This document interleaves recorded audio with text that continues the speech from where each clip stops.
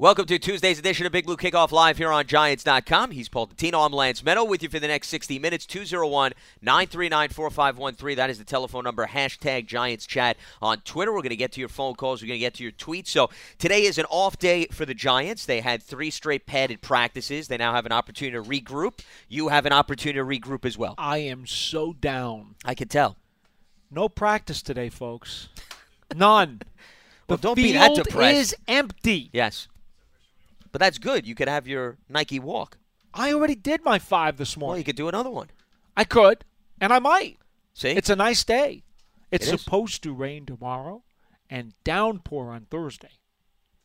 Well, that's not necessarily good news for the fans who plan on coming out to practice. And that's why I brought it up. Yes. Because, folks, as you probably already know, bad weather forces the players inside the field house, and there are no bleachers or any type of fan accessibility in there. So please be very careful tomorrow. If you have tickets for practice, check the Giants website, check the Giants Twitter, Facebook page, because there's a good likelihood, based on what the weather people are saying, that you're going to be rained out tomorrow. Now, later on in the program, Paul will tell you what direction the jet stream is coming in from. So stay tuned for that here on Giants.com. We provide the latest about the Giants as well as the weather patterns. See, but this might as well be rain for me because there is no practice.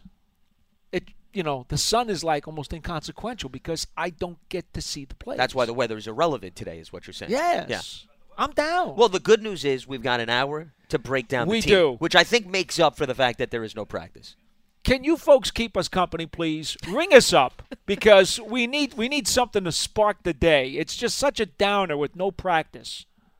201-939-4513. Well, what's not a downer is some of the observations that we have seen over the first few days of practice. And let's go over some of the trends and some of the things that Pat Shurmur has noted. And yes. On the defensive side of the ball, a lot of young guys that they are testing on the defensive line. But one of the most intriguing storylines to me thus far in the early stages of training camp, Paul, is the safety position. And the reason I bring that up, Landon Collins, we know, is penciled in as the strong safety. The free safety, though, is a wide-open battle at this point, and they have been rotating players in and out every single day with a new personnel grouping starting, which gives the coaches an opportunity to assess the situation. Obviously, they're going to learn more during the preseason, but, most teams, they want to get those top 2 guys, and they want to give them as many reps together as possible. The Giants are now very open to seeing a variety of different combinations.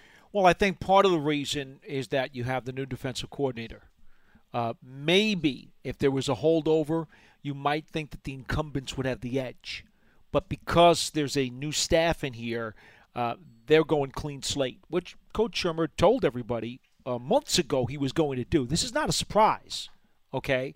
Now, I personally believe that between Adams and Darian Thompson and Boobie Miles, obviously Curtis Riley, but again, he calls himself Boobie Miles. We know if you've looked at the Giants website, Dan Salomon did a very nice story on him as to why he calls himself Boobie Miles. But they are one and the same person, folks. For those of you who may not know, They think they're 2 different people. No. They are actually one and the same Yes. person. You will not find a Boobie Miles on the roster. His name is Curtis Riley. I know Mike Thomas, who you seem to believe is going to I think win the he's job. very much in the mix, yes. I don't think he's as much, but having said that, we do know that, those 3 guys have at least made more of a name for themselves as a DB. Thomas is known more for his special teams. So if that has any impact on who has a leg up on the job, maybe it does, maybe it doesn't. I don't know. I would say yesterday Curtis Riley did kind of tweak his hammy a little bit, had to come out of practice, didn't take many reps at all yesterday. One of the very few minor injuries we've seen during the first week or so of training camp. The Giants have been very fortunate to this point. They have. This is the time of the year where the last thing you want to see is a key guy go down, considering what we have seen transpire across the league. Speaking of injuries, Dante Dion had a slight tweak in the hamstring. Pat Shurmur says he's okay, and that brings us to the nickel corner spot. And Dante Dion, this is a player, Paul, that has been on the practice squad for parts of each of the last 2 seasons. He was called up last October, then unfortunately suffered a season-ending injury in November. He has flashed before, and it reminds me of Charles James. Dante Dion. There's a lot of similarities, Paul, between both of those players. James did a lot of the same things. He'd flash in practice. He'd have a spark or two in a game. Unfortunately, it was a very tough challenge for him to make the roster. But Dion is in serious contention here based on his familiarity with the organization and his consistent production day in and day out. I would agree. I think during the course of training camp, and again, we're only in week number 2, I think he's been the third best corner on the field during practice. Now, he's not as good a special teams player in terms of being a gunner that Charles James was. I thought James was very effective in that role. Dion hasn't shown me that part of his game, which, quite honestly, would be incredibly valuable to him if he did. Huge asset. Okay. I would say this. The Giants, as I posted on Twitter the other day, and I also discussed it with John yesterday, or maybe the day before, I can't remember. Well, I guess it was yesterday. The Giants are in the number 2 position on the waiver wire claiming chart, which means any player who has yet to accrue 4 complete years of vested NFL experience who gets cut during training camp. Actually, it goes 2 months into the regular season, but we're talking for the purposes of the 53 right now, is going to go through the waiver wire. The Cleveland Browns will have the first pick if they want to claim that guy. The Giants will have pick number 2. Now, the Browns are short at corner, which is not good news for the Giants because you think if any good corners come available, Cleveland will probably pounce on them first. But nonetheless, the Giants are in the second slot. So anytime between now and opening day, should somebody of, I guess quality is the proper word to use, somebody of quality come free on that waiver wire, there's certainly a possibility in the number 2 spot the Giants might get a shot at him. So the Giants may not have their 3rd or their 4th corner in camp today. Well, there's a lot of movement. We've seen that in years prior, Paul, where the Giants have added veterans, whether it be a Leon Hall or an Israel Adonijah is another guy that comes to mind. Remember, he joined the team late in camp.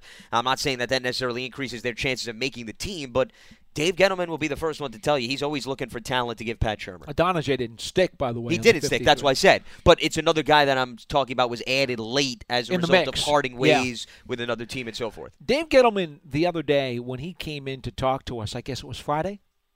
To the media. I think it may have been Thursday. If Thursday? Serves me correct. The point is, and you could always see it on Giants.com, it's archived there, and I do advise you to do it because not only is it great from a football perspective, you understand where Dave's thinking is at, but also the human emotion about him coming back and fighting off this leukemia is just, wow. I can't tell you how much I'm rooting for him. Lymphoma, yes. Yeah, lymphoma. I'm sorry. Yeah. I said leukemia. I don't mean to get those confused. Point being, though, that he is such a great guy and such a down-to-earth guy, salt-of-the-earth guy. You can't help but root for him in every which way but loose, In any event, aside from that, my point to you is this. Dave made it very clear. Every guy on this roster has to think about, I need to do this to earn my spot on the 53. And then I've got to do this and this and this to earn my spot on the 47 on game day. Because as I tell people all the time, and Dave reiterated it so beautifully, just because you make the 53 doesn't mean you get a jersey. How many guys make the 53 and they're happy with that? And it's like, guess what? You're not playing this week because you didn't practice hard enough. Be lucky. Be glad that you're still on the 53. Because if you're not getting a jersey and the Sundays start going by, what does that say about you? Well, and speaking of getting a jersey, that's why I think it's key to monitor in these preseason games, Paul, who really stands out on special teams, who is within the wide receiver group, the defensive backs group, because if you remember last season and in seasons past, sometimes it's been decision between 2 corners and 2 wide receivers in the midst of the season, whether or not somebody's going to be up and get a jersey or somebody's going to be down. There was a circumstance where Leon Hall was inactive, and the rationale was special teams. And everybody was wondering, what's going on? Special teams. There were weeks where Tavares King was inactive. And what did that come down to, Paul? Special teams. So guys like Michael Thomas, who we were talking about, who are competing for starting jobs, but also are very well known for their special teams.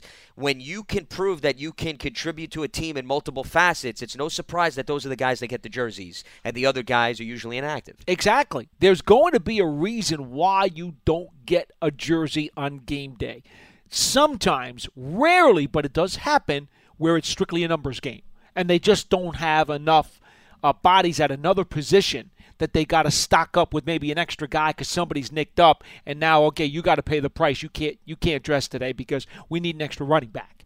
That does happen. Don't get me wrong. Of course. But on a consistent basis, when you start seeing a guy not getting a jersey time after time after time, and it's not necessarily because they're shuffling due to injury, well, that tells you that that guy hasn't become the all-around contributor that he needs to be to get on the active roster. Sure, he's on the 53, but again, it's another level. It's another hurdle you must be able to navigate to get yourself on the game day roster.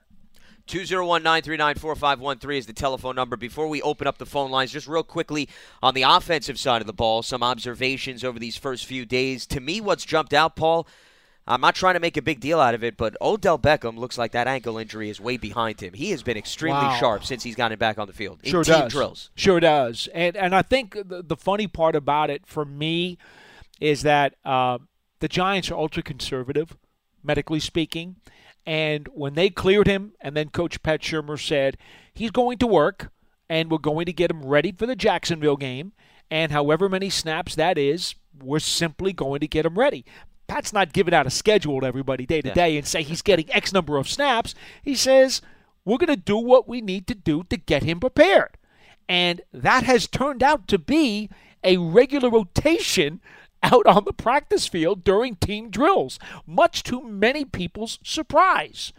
And he looks like the same Odell Beckham Jr. that we saw before the injury.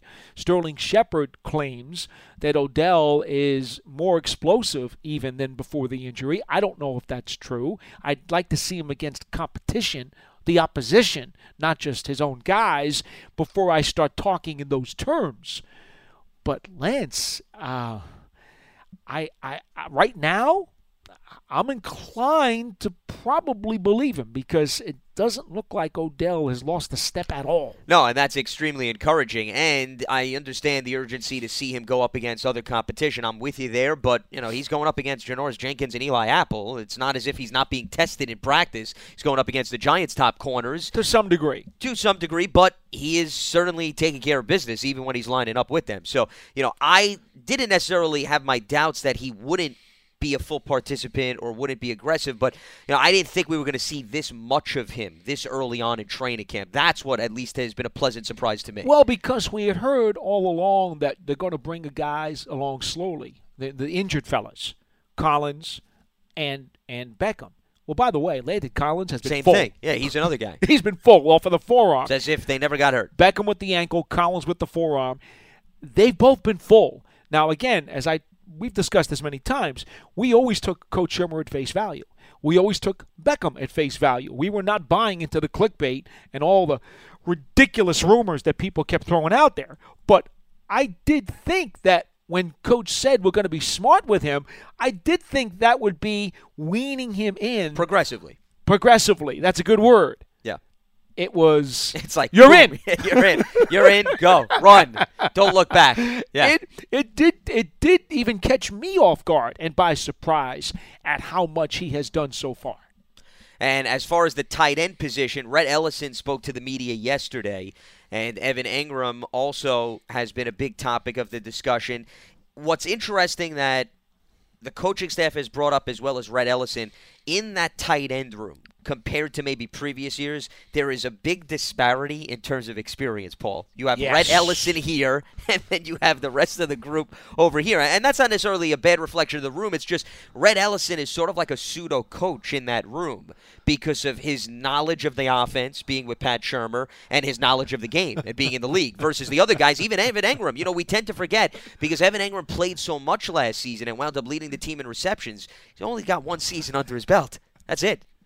Rhett Ellison is like what I am to you and John.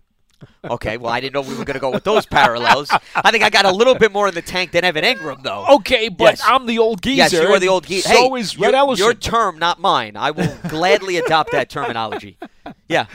I do think, though, that part of the benefit of Ellison's experience is that he worked under Shermer in Minnesota when Shermer was an offensive assistant. Yeah, first he was the tight ends coach, though. Right. And then became the OC. And I think that is incredibly valuable. In talking to Ellison about it yesterday, he did say his knowledge of Shermer's demeanor, of Shermer's habits, of Shermer's playbook, all those kinds of things have allowed him to help coach those other guys up a lot easier than maybe otherwise would have been.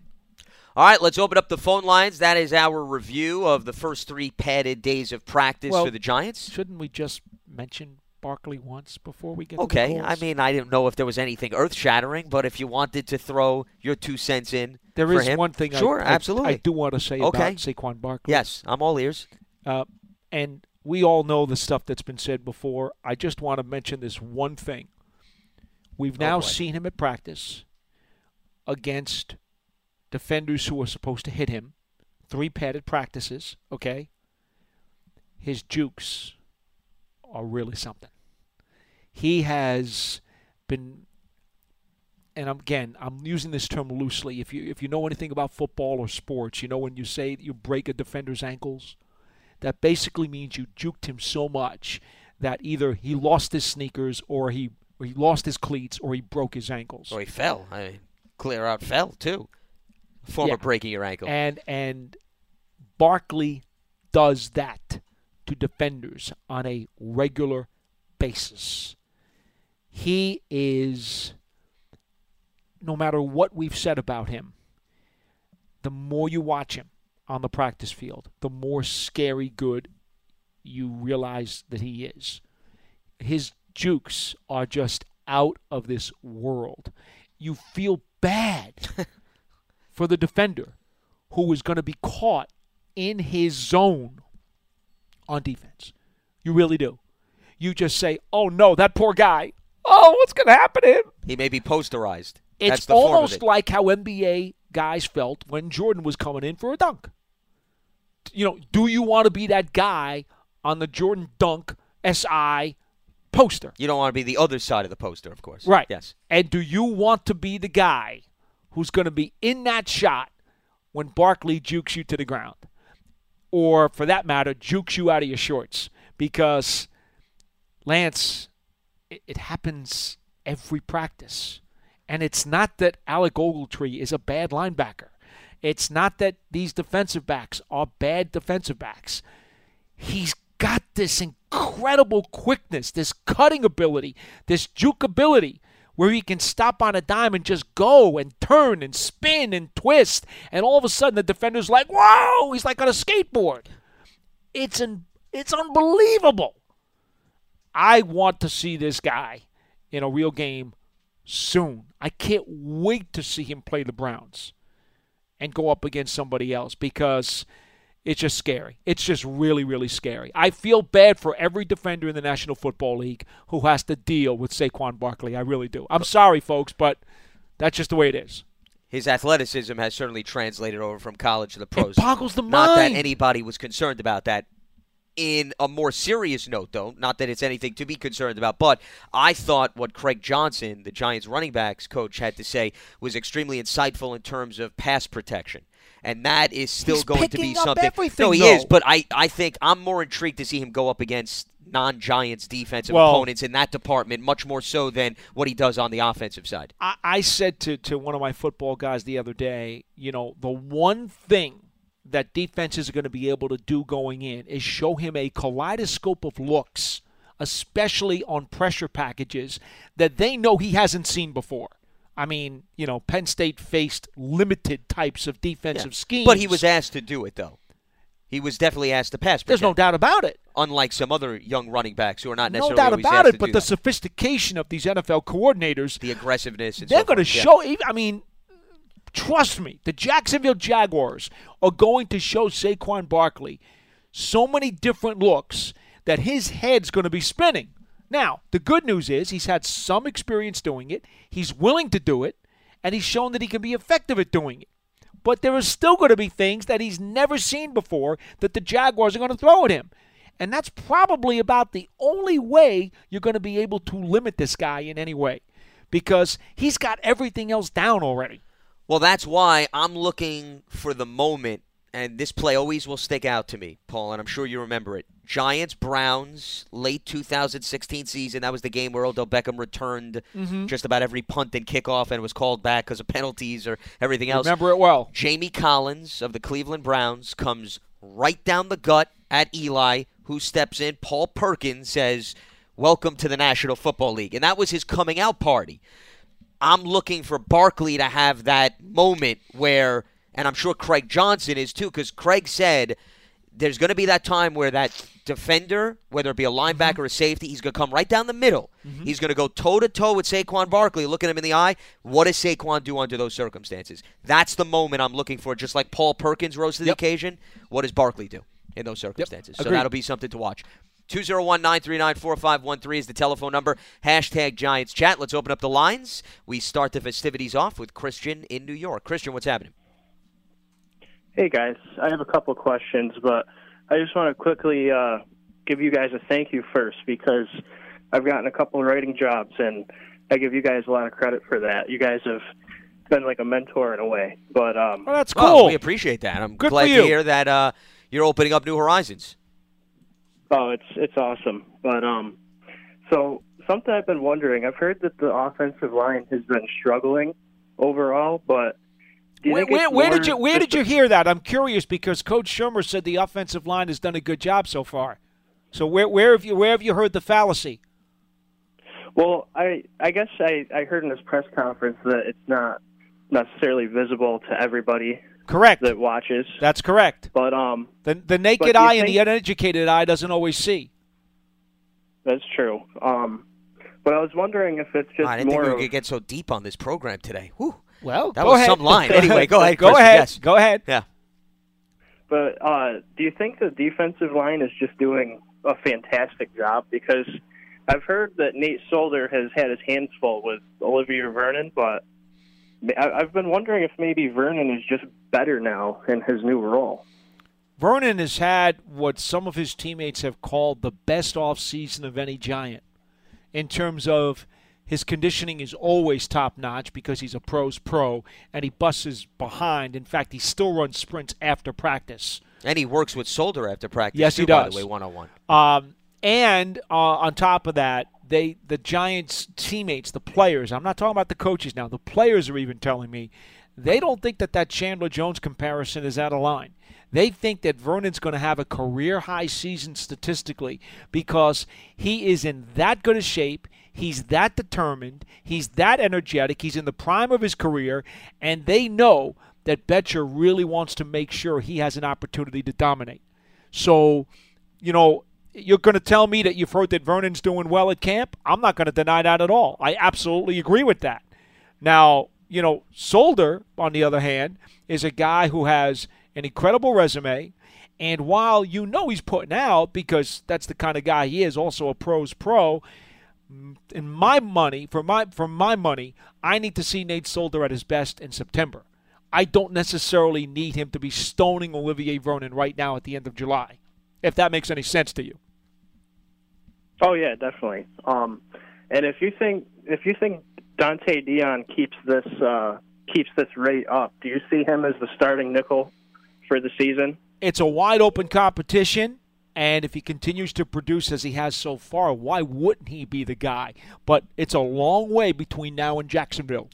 Yeah, so far so good. I think Dion probably, if you ask me, would be the front runner at this point, but it's very early. And the other thing that I would not rule out, just based on what I've seen, if they are impressed with the depth that they see at safety, Paul, I could see an additional safety being utilized as that additional corner and using that safety in the slot if they feel confident, like an Antrell Roll. And I know Antrel sometimes had his ups and downs when he was put in the slot. I remember that Cowboys game a few years back when all of a sudden, because of injuries, they had to bring him in. Terrell Thomas, I think, got banged up, and the Cowboys took advantage of that. But it would not surprise me if they maybe utilized the safety in the nickel as another option. And I don't think that's far-fetched at all. I certainly think that that's something they would consider. What else you got, Christian?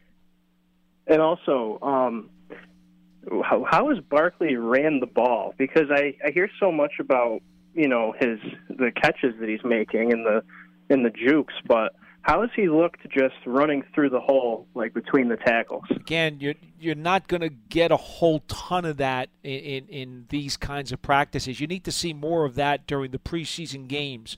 But I will tell you, when they do practice the running plays, he does shoot through the hole very, very quickly. I mean, all of a sudden you see the bodies collide at the line of scrimmage, and there's 26 like a blur on the other side and gaining positive yardage. So I would say he's passing all of the tests so far with flying colors. But honestly, before you start grading the running game, you've got to see some preseason snaps. Definitely. All right, well, thanks for taking my call. All right, Chris. Christian. Yes, sir. You got it. Appreciate the phone call. Thanks so much for weighing in. Let's head back to the lines. Jake is in Westfield, Massachusetts. Jake, what do you have for us? Hi, Lance. Hi, Paul. How are you doing? Doing well, Jake. What's on your mind?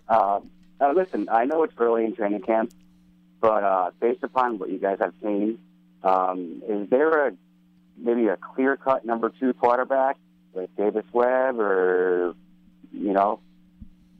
Yeah, I would say it's Webb at this point. Paul? Pat Shurmur was asked that last week and said that he's not putting together a depth chart. It's too premature to do so.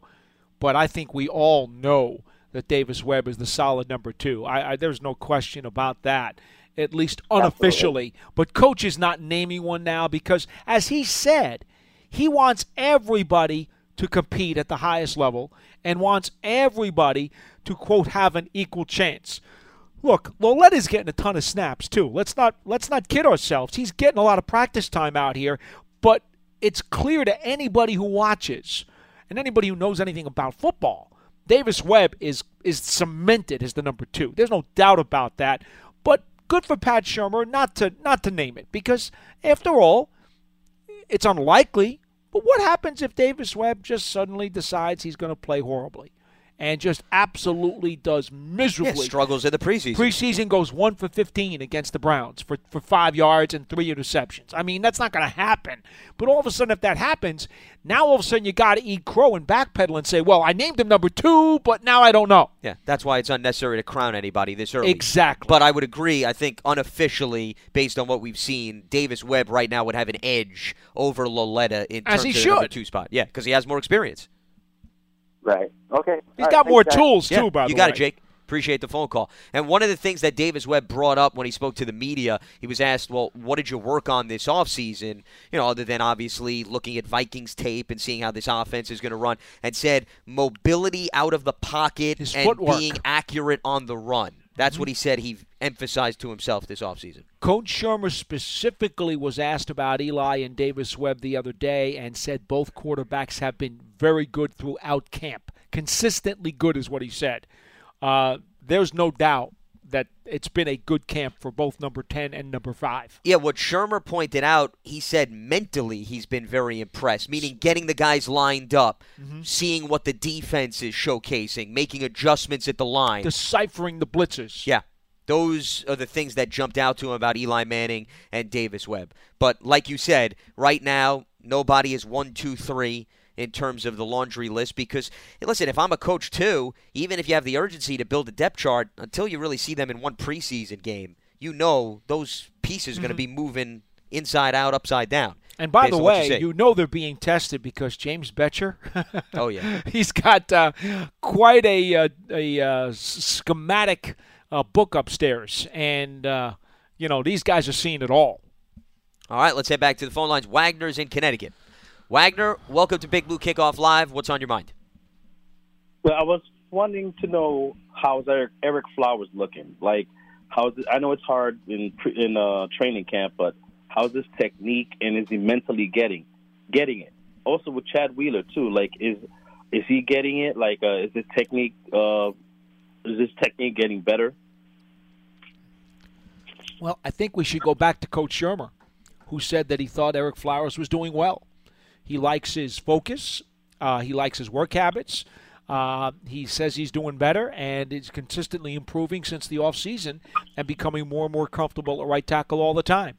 I have no reason to doubt the coach when he says that. Again, as he explained to us very carefully, that it's so easy because people want to take the temperature day to day. They want grades on the offensive line. They want grades on a player day to day. And they think they know what they're seeing out there, but they really don't. Only the coaches understand the big picture. Only the coaches understand what it is that they want done on a particular play and if it was done or not. And I'll give you a great example. Let's just say they've called on the field, and you can't tell this necessarily on the field. Even sometimes they don't have the yardsticks exactly where they want them. Let's say it's a 3rd and 8 play, okay? And this play that they're going to run is designed for Betcher to send a firehouse blitz. He's going to send everybody, all right? So what happens? The crowd's watching. Quarterback goes back to throw, throws the pass. It's complete for 6 yards. Now, maybe the uneducated eye says, okay, quarterback read the blitz, made the throw, it was complete, it's a good play. But in reality, it was not a good play because the purpose of the play was for the blitz to get home. That was what that play was designed to do. That play was specifically set up for the all-out blitz to get the pressure and to get the quarterback, and it failed. So ultimately, in the coach's mind, that was a bad play. You see what I'm getting at? Yes, I do. Unless you know what the coach's intention is on the particular play, you truly don't know if that play was a success or not. Now, at the same time, the secondary coach is going to say, well, my guy stopped him a yard short of the first down. That was a success for him. Mm-hmm. So you can even have a particular play where it's good for one unit but not good for the other. Different facets of the play. And this is why it is so lame for anybody, especially people who don't know, to pretend that they know and assume that they know and make broad brush statements and say, well, such and such a player isn't doing this or isn't doing that, especially when you're talking about guys on the line of scrimmage. It is incredibly difficult for any of us who are not knowledgeable of what the play is being called and what's the purpose of the play to truly understand if that player won that play or not. Yeah. What we can see are the skill position guys who are throwing it and catching it and maybe knocking the ball down in the secondary. And so forth. That we can kind of all see. But there's a lot of stuff we can't. So your answer, I don't know 100% what Eric Flowers is doing, but the coach says he's doing well. That's good enough for me. And as far as Chad Wheeler, Wagner, that you also asked about, I mean, when Pat Shermer was asked about the backups, because there's a lot of young guys, there's some unproven commodities, there's some veterans. I mean, he mentioned at this point he likes the fact that everybody's competing. But until they get to the games, it's hard to make declarations about all of these individual players and how they're doing. But he does like the level of competition, especially even at the center position where we're seeing Brett Jones trying to fight off the competition to see if he can retain his starting job. Yeah. Yes. Well, just the fact that they're competing, that's actually great. After last year, I think some guys, it's easy for me to say, that kind of gave up, but competition is always a good thing. Sure. It's a great thing. Listen, depth is important when you're looking at the makeup of your roster. I appreciate the phone call, Wagner. All you need to do is go back to 2017 when the Giants were decimated by so many injuries and there was a significant drop-off from the starters to the backup. So what Pat Shermer obviously wants to see this season is, in the event that they suffer an injury to a starter, that backup, they're confident that he's going to come in. And that's why I think one of the things that Pat Shermer has been preaching, Paul, throughout camp, and this is similar to Dave Gettleman's philosophy, is his address to the team has been he wants all 90 guys to get a roster spot. What he means by that is 53 guys make the Giants roster. Maybe 10 guys make the practice squad. A couple of more make it to various other practice squad teams, or they get picked up by other teams on the 53. So if everybody looks at it, hey, I've got to get a roster spot, that's going to make everybody else on the team better. And that's been his main message, which I think is a philosophy every coach should adopt. Listen, tell the goal of the team is every single person in our room right now, get a roster. And that doesn't mean it's a 53. Get a practice squad position. Get something associated with an NFL team throughout the course of the season. Well, that shows you a couple of things. It shows you, A, your scouting staff and personnel department was doing a good job because they picked out worthy guys. It also shows that your coaching staff has done a good job because if all those guys land on rosters, then it also means the coaches were helping to coach them up and make sure they perform to the level that they were capable of. Yeah, it's a good reflection, like you said, on the front office as well as the coaching staff. Let's head back to the lines. We got Jason in Denmark. Jason, what's happening? Hey, what's going on, Lon? Doing well, Jason. What do you got for us? How you doing today? Doing very well. So what's happening? Hey, I love that interview, Paulie, that you did with Matt Bradshaw. Oh, thank you. It was a lot of fun. Great to see him again. Yeah, it was really refreshing to see him, up there talking. Which brings me to my small, not necessarily comparison, but I want to get your take. Remember how when Ahmad Bradshaw would run, when those times when he would look like he would, stop, he would dive forward, claw forward, move forward, do something to get that extra half a yard. Do you see Saquon Barkley also doing that if it comes times when, say, they double team him or something and they stop him? Is he a clawer? Is he going to dive forward? Is he going to try to get that extra yard? Get him in a game, we'll let you know. Get him in a game. Right now, you can't tell that because these are contact practices. I hate to use the word because I know it was used under the previous regime, but Coach Shermer used it himself. They're thud practices. You're hitting guys with pads, and if you knock them over, that's fine, but you're not wrapping up and throwing them to the ground. At least you're not supposed to. So without the real tackling going on and the wrapping up going on, your question is totally premature. We can't tell. Okay. Well, I'll bring it up on another show later on. But Jason, I do think Barkley has the shiftiness like Ahmad Bradshaw. If you're trying to make that comparison, where Bradshaw would be able to dance in between defenders and do a little shaking and baking. I think Barkley has the potential for that. But I mean, is he going to constantly be shedding tacklers? And if guys wrap him up, he's going to be able to carry them and shed them. I would agree with Paul. Until you really see a game situation, I think it's way too early to make that declaration. And that statement you were just making, Lance, about getting a roster spot and whether it's on the Giants practice squad or other team and so on. Remember, I told you I'm from the military and so on. And in the military, even supervisors, that if your sailor moves to another ship, moves to another command, and all of a sudden they advance, they get another rank, they do well, they win the Nobel Prize, that chief petty officer, that officer actually gets credit for that, even though they're not on the command. Cool. It's like when I listened to that press conference, I felt the same way. It's like I saw the military, That's a good comparison. Get on a roster, Wow. whether it's with the Giants or not, because you only going to grow as a player, and you never know. You might make your way back to the Giants and work just as hard or even harder once you get back, if that's the case. So. I agree with you with that statement. The last thing I would say is I agree with you also, Lance. That was a hell of a statement Paulie just made about the naked eye and the educated eye. I would have to use that sometime in the future. That was really great. You never know when you get some words of wisdom out of Paul Dottino on Big Blue Kickoff Live. He surprises you sometimes, Jason. You see that? You can even tell that from overseas. We got a little weather report today, and we got words of wisdom. Jason, I'm not trying to be funny when I say this, and I really mean this.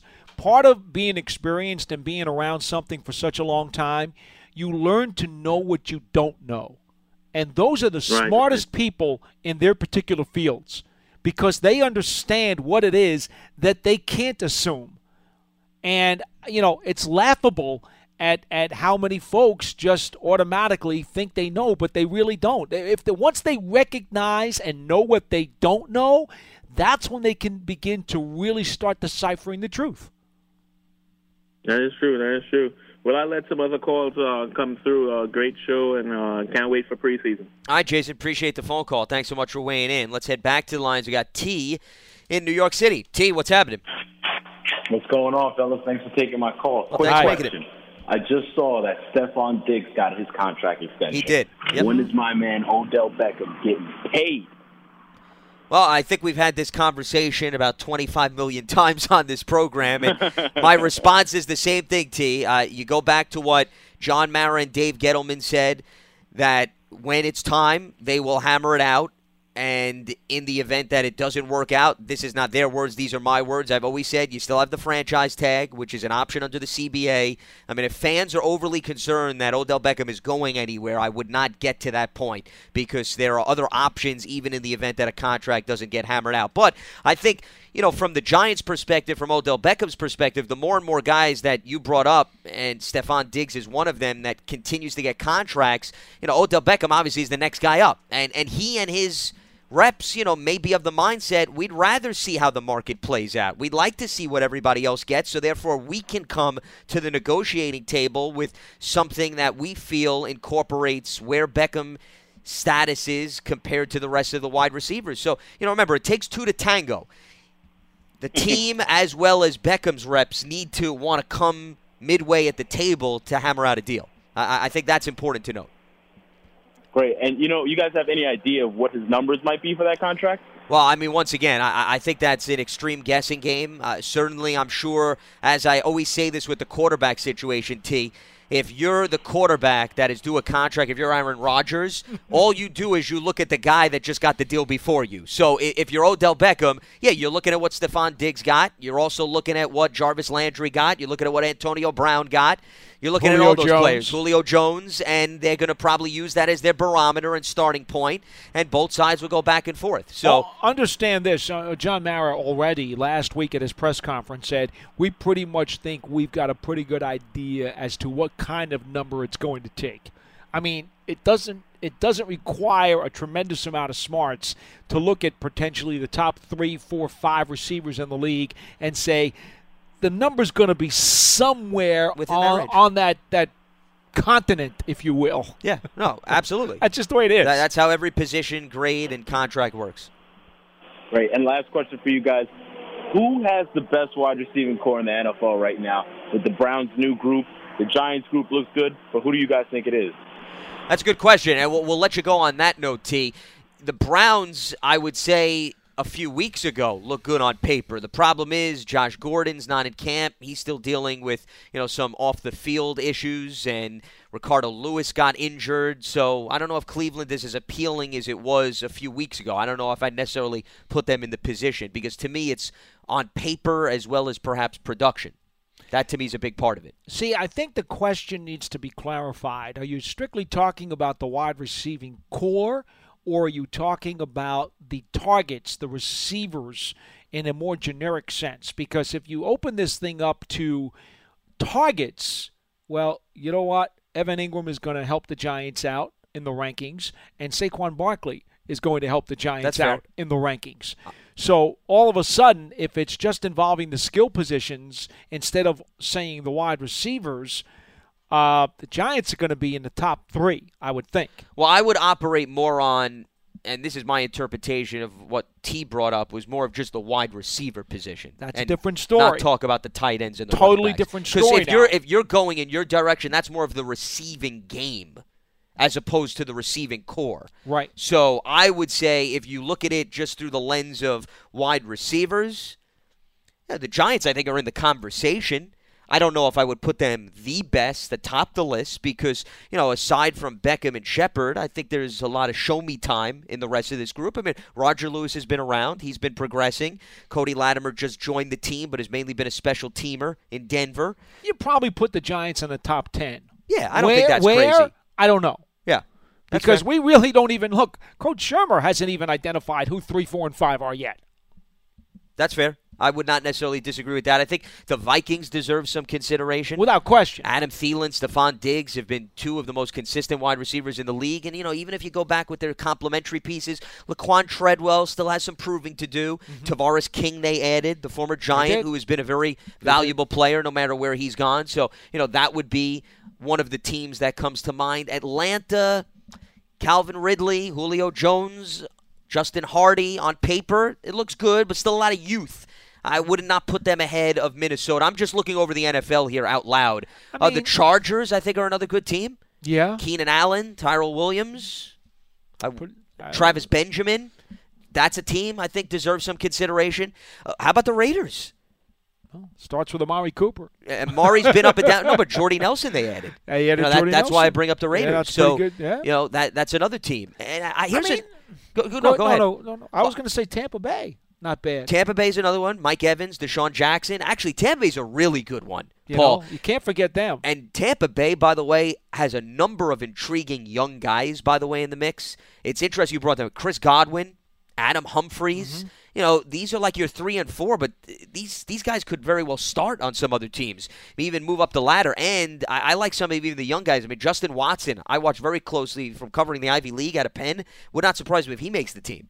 One of the best Ivy League receivers all time. So they've got a lot of depth. That's actually a really good team. The other team that I was going to throw out, Paul, that I think is an under the radar is Jacksonville. Because if you go by name, Jacksonville's not appealing. Right.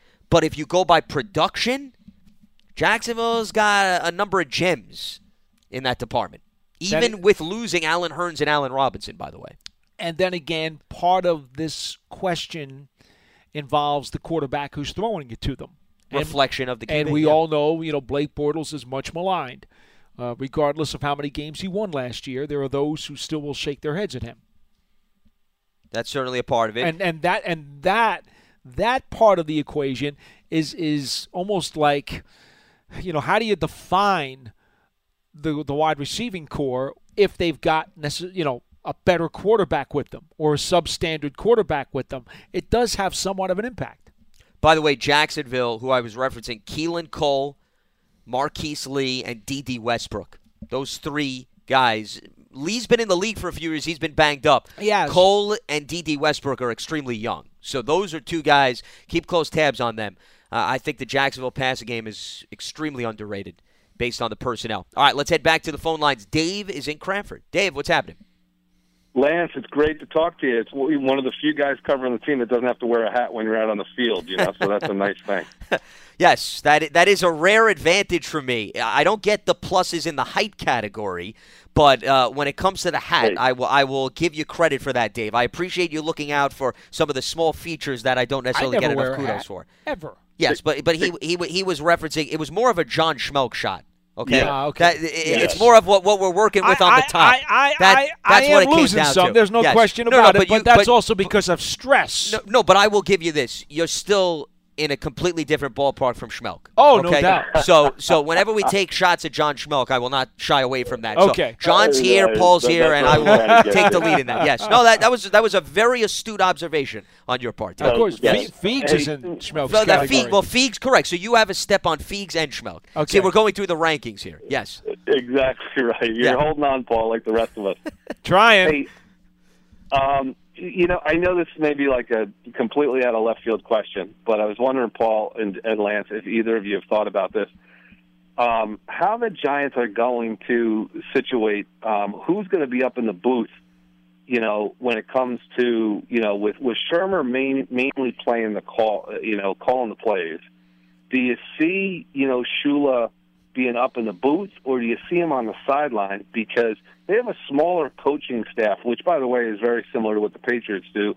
So that's not a bigger deal. But they don't have a quarterback coach, so they have a one less body, that they can just throw up there. Have you thought about how that's going to play out? Because I look at it and I say, hey, the running back, the tight end, the wide receiver, typically those guys are on the sideline at the game.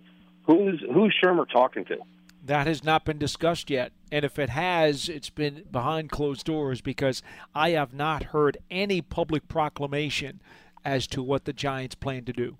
I think it's a great question. I'm trying to recall, Paul, you and I spoke to Brad Childress, who I thought provided tremendous amount of insight. This goes back to right as Pat Shurmur was hired, and we talked a lot about the conversations, the structure of the offense, the play calling, and Shermer sort of like to do both, even though Childress was on staff. But, what we didn't get into, which is interesting that Dave brought that up, is about the dynamics during a game. And when you're the head coach and the offensive guru, do you prefer to have the other guy up top to give you a different perspective, or would you rather him be down on the sideline near you to consult in between possessions? I will say this. I remember seeing a lot of photographs and film of Coach Shula on the sideline in Carolina. I was going to say that, too. I agree. I do remember seeing him on the sideline. Now, You're right. that may be his preference, or maybe it was Rivera's preference that Shula be down there. True. Whatever Coach Shermer wants to do is what the Giants are going to do. But that's about the only hint that I could come up with. Okay. The other question was just, a guy that gets under the radar, Shane Smith, and kind of the whole role of the fullback. If you look at, it was very fascinating last year. One of the things I really liked about Shermer and looking at his Vikings offense was the importance he put on protection. He literally had times where he would put 3 tight ends on the line, 2 receivers, and still throw the ball with an 8-man protection. I mean, it was unbelievable. And if you think about it, it makes a ton of sense of saying, hey, I can either run 4 guys out there and try to beat the secondary by overwhelming them with numbers, or I can go the other route, which is I can drop my quarterback 7 or 8 steps, give 2 receivers, think of Shepard and Beckham, running across the defense. So part of me wonders about Shane Smith, both in the run game but also in the pass protection. Love to hear you guys' thought about what type of camp he's having, and then I'll let you guys go. Thanks so much for taking the call. You got it, Dave. Thanks for the phone call. It's interesting he brought that up. I'm just thinking about Carolina, for example, last season, then we'll get more into Shane Smith. I wonder, from Shula's perspective, and this would be a better question, obviously, for him to answer next time he speaks to the media, when Carolina traded away Kelvin Benjamin, Paul, if you recall, early last season to Buffalo, they didn't have a very deep receiving core. No. And I wonder, because of that, did he utilize some additional tight ends? I mean, they had Ed Dixon, Greg Olsen then came back from injury, and he just felt, you know what? Because of our resources, similar to like when the Giants were in a position where it was Evan Engram. Sure. You were like, hey, he's got to line up as a wide receiver because we got nobody else at this point. I wonder if that was part of it, as opposed to, hey, this is our philosophy. This is why we want the additional tight ends on the field. Just something to think about. I will say this. Nobody has gotten either Craig Johnson, the running backs coach, OC Mike Shula, or head coach Pat Shermer to commit to protecting a fullback on the 53. I've yet to hear anybody say, yes, we want a fullback on the 53. In fact, I believe both Dave Gettleman and Shermer have said we're going to keep the best 53 regardless of position. I believe they've actually said that on more than one occasion. Yeah. And if that means no fullback, then it means no fullback. Now, Shane Smith, we know he's played in this league before. He can do some things. He has lined up a number of times as an H-back out at practice. Yep. Not as the pure fullback. I will say that in talking to Ellison and also Coach Johnson about Barkley, who did not have a fullback at Penn State, they told me both. They thought that if he were to run behind a fullback, it would not be a problem at all, that he could make that adjustment with very little problems. But, again, nobody's committing to the Giants having a fullback on their 53. I want to make that clear. I don't think it's known right now. I really don't. Yeah, I do think it's somewhat of a guessing game. And if they do know, they're keeping it close to the vest. Correct. They're not revealing it. But if you look at, once again, history, which is what the last caller Dave was alluding to, Shermer and the Vikings utilized Rhett Ellison as a fullback. I mean, he led the way for Adrian Peterson. I know that's a few years prior, so not necessarily tied into Pat Shermer, but he's got experience there. And then if you go back to Carolina utilized with D'Angelo Williams and Jonathan Stewart, they would also have a fullback in more often than not. And they would utilize some different running backs in that position. I know the name escapes me. He went to Buffalo recently. He was that bigger back that Carolina had. For some reason, the name is at the tip of my tongue, and I can't think of it. He was sort of a pseudo running back / fullback. You know what I'm talking about? I know he went to Buffalo, and I'm not exactly sure if he's still with the Bills or he's elsewhere. I know because they have now Patrick DeMarco on their roster. He was with the Atlanta Falcons, but he was more of a typical fullback. But Carolina had Mike something. The name will, I know, eventually come to me. No. He was a Panthers running back. Yeah, I know who you mean. Did it start with a Z? That's the name. Mike Tolbert. Just found it. There we go. Mike Tolbert. You're right. Tolbert was a guy that would be in Carolina. He'd line up as a fullback to block the way for Stewart and Williams. And then at the same time, when they got hurt, he'd actually become a running back. So could Shane Smith, serve as that type of a guy? It's possible. I'm not going to rule it out. I also personally think the Giants have a little bit more depth at running back that they wouldn't ask him to be a runner. Yeah, I think, if anything, he'd just be a blocker. I don't think that's likely either. It may come down to, I hate to say this again, it may come down to Smith battling whoever the extra tight end might be. That's come down to that again. Yeah, in terms of roster spots. Yeah. He doesn't have to be fighting for the fullback position. He just could be fighting against the tight end. That's very fair. Depending on what they see out of these young tight ends behind Rhett Ellison, maybe they choose to go, hey, Rhett is valuable, Shane Smith is valuable, and then we'll keep two other just typical tight ends. They could go in that direction as well. I will say this, Jarrell Adams has had a pretty good start to camp. And he's going to give them. He's going to give them something to think about because this is a show-me year for him. Third year now, you got to break out. And interestingly, Kyle Carter, who was with the team the entire offseason program, is gone. And he's another one who had ties to Pat Shurmur. So that, to me, has sort of opened the door. Because I will be honest with you, Paul, in my mind, I'm thinking, Ellison, Carter, they know the offense. They have familiarity with Shurmur. You would think they'd have a leg up. Now, all of a sudden, Carter gets cut as a result of a roster move. That could very well open the door for a guy like Jarrell Adams. And Adams is a name that we talked about earlier this offseason, if you recall. Was not drafted by the current regime, has no ties to the coaching staff, so it's show-me time for him to try to lock down a roster without spot. A doubt. Wide open behind Rhett Ellison and Evan Ingram at this tight end position.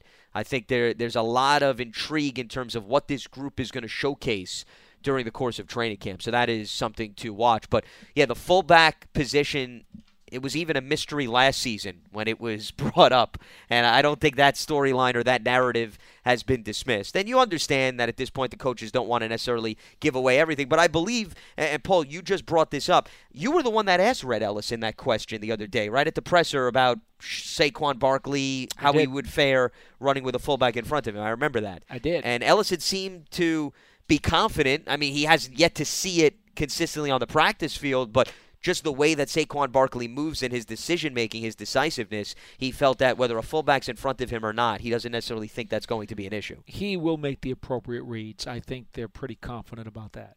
And that's also what Craig Johnson added, because Craig Johnson said a lot of teaching a running back is to not overthink things. Once you get to the second layer of the defense, you see the hole, stick with the hole. Because the minute you start fighting for the extra yardage or you start dancing is when you get in trouble. And then a positive play all of a sudden becomes a loss of 2 to 3 yards. So that's what he's really been focusing on with Saquon Barkley. Be decisive. You find the hole, go to it. Don't go about finding the home run. Because and running back coaches have said this time and time again. At this point, I'm sure it's become a big cliche to the fans. Be patient because you get the 2-3 yard gains, Paul, and then all of a sudden the 15-yard gain is going to come. And that seems to be the consistent philosophy for most running back coaches. It seems to me the biggest question about Saquon Barkley, aside from the exotic protections he's going to have to be able to execute, is going to be how much do the Giants play him during the preseason? Because if he gets, 8 carries over the 4 preseason games, is he really ready to maybe have 20 to 25 touches against Jacksonville? Is he ready for that? If he only touches the ball, again, let's go touches. Let's not go carries with him. He's a weapon. He's not a running back. He's a weapon. How many touches do you want to give him in the preseason? Do you want to give him 20 over the 4 games? I mean, is that enough so that when the Jaguars come to MetLife Stadium, he can be one of the focal points of the offense? Or do you just say, as Sean O'Hara has suggested, you start Stewart in that first game, and maybe you wean Barkley in? Maybe the first 2 or 3 games he only touches the ball 12 to 15 times. I don't know. I mean, I would look I really don't know. I'd look to try to give Barkley a little bit more than 5 touches per preseason game. I mean, I think you want to see a little bit more out of him. Okay. I mean, I remember Alvin Kamara getting some significant work last preseason. I think that's a question the Giants as a staff have to answer. How many touches does he get in the preseason? Because you all know, every one of you out there knows that if Saquon Barkley gets hurt during a preseason game, there will be those who are going to scream from the top of the Empire State Building, why was he in there getting hurt in a preseason game? Well, it's going to happen. The reason why I hate those arguments is because it's a foolish argument because you know he's got to prepare and he's got to get ready. Well, and the reason But why it's also a ridiculous there'll argument, be criticism. if it happens in week 1, what's the difference? The only difference is because it's a regular season game versus a preseason game. I'm with you. Injuries are going to happen. I'm with you. So can't shy away from it. How much does he have to touch the ball to be ready for opening day, understanding that maybe your thoughts about how much he's going to play against Jacksonville is different than what the Giants think?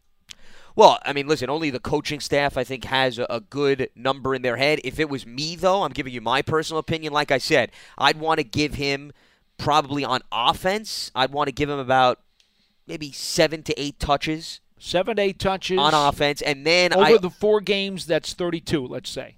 Yeah, that's what I'm looking at. And then, but here's the other thing. I also want to give him opportunities in the return game on special teams. I'm not going to do that. I would like to see a look or two.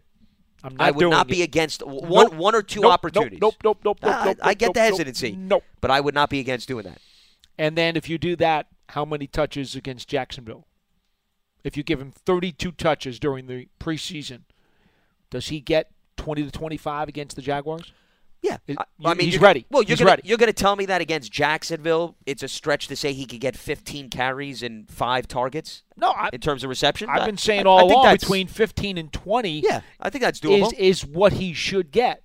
Now, to be ready to do that, does he need 30 touches or so in the preseason to be that prepared for Jacksonville and to take on that particular assignment, or does he need a total of 15 touches over 4 games to carry that kind of workload? I mean, personally, I don't know. I would always lean towards more. I don't see how more opportunity is going to hurt a player. If anything, I think it's going to help a player. So if you were to give me the choice between giving 30 touches versus giving 15, I would certainly lean towards 30.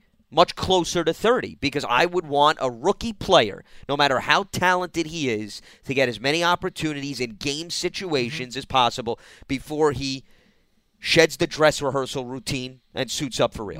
My gut feeling right now, is about 25 touches for the preseason. Okay, but that's closer to 30. Which is closer to your number. Which is where I would be. I have no idea.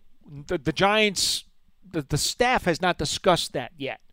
But my gut feeling, I'd be okay with about 25. Yeah, I'm with you there. Before we wrap up, I just want to get to 1 or 2 quick tweets, and then we will close up shop. For those of you who may not have been able to get to the phones, at Chris Cosmo 201. What are we going to do about the cornerback position? Can we find room to sign a free agent? Well, we touched on that a little bit earlier in the program, Chris, whereas the waiver wire claims goes based on draft order at this point, so the Giants are in a good position if they did want to claim a guy that is a veteran who's cut from another team. But I still think there's volume here, Paul, right now, as it sits in camp. It may not be a lot of proven commodities, but I don't think the Giants are of the mindset where we're in a hurry to get another guy. They still want to evaluate what's currently in-house here. Evaluation is one thing, but having the radar on is another, and I think the radar is on. Oh, just like they picked up Connor Barwin. That would be an example, because Dave Gettleman said he's always looking to give Pat Shurmur another option or two. So I don't think necessarily that's a bad thing. At Freddie J _23, moving to a 3-4 defense will benefit OV. He's going to have at least 12 sacks this year, according to Freddie. The Giants only had one so. season where he had double-digit sacks, by the way. The Giants think so. So he's on board with the staff. Absolutely. And then one last comment, AJ at AJ Marshall 3. He's excited about the linebacker core. On paper, a lot of depth. In his opinion, linebacker is a strength on defense this season. Well, it got a lot stronger when Connor Barwin walked in. I agree. To the room. I'll tell you that right now. Yeah, him, Alec Ogletree, B.J. Goodson. Those three guys stay healthy. You get a good mix between the middle and the outside. And then also if Lorenzo Carter emerges, yeah, you could be looking at some nice options there. Kareem Martin. Kareem Martin is another they're player. technically calling OV a linebacker, even though you're not wrong for doing that. Yeah, you can. He's a stand-up defensive end to me, but they're technically calling him a linebacker. So, that room is a lot better than it was at the end of last season.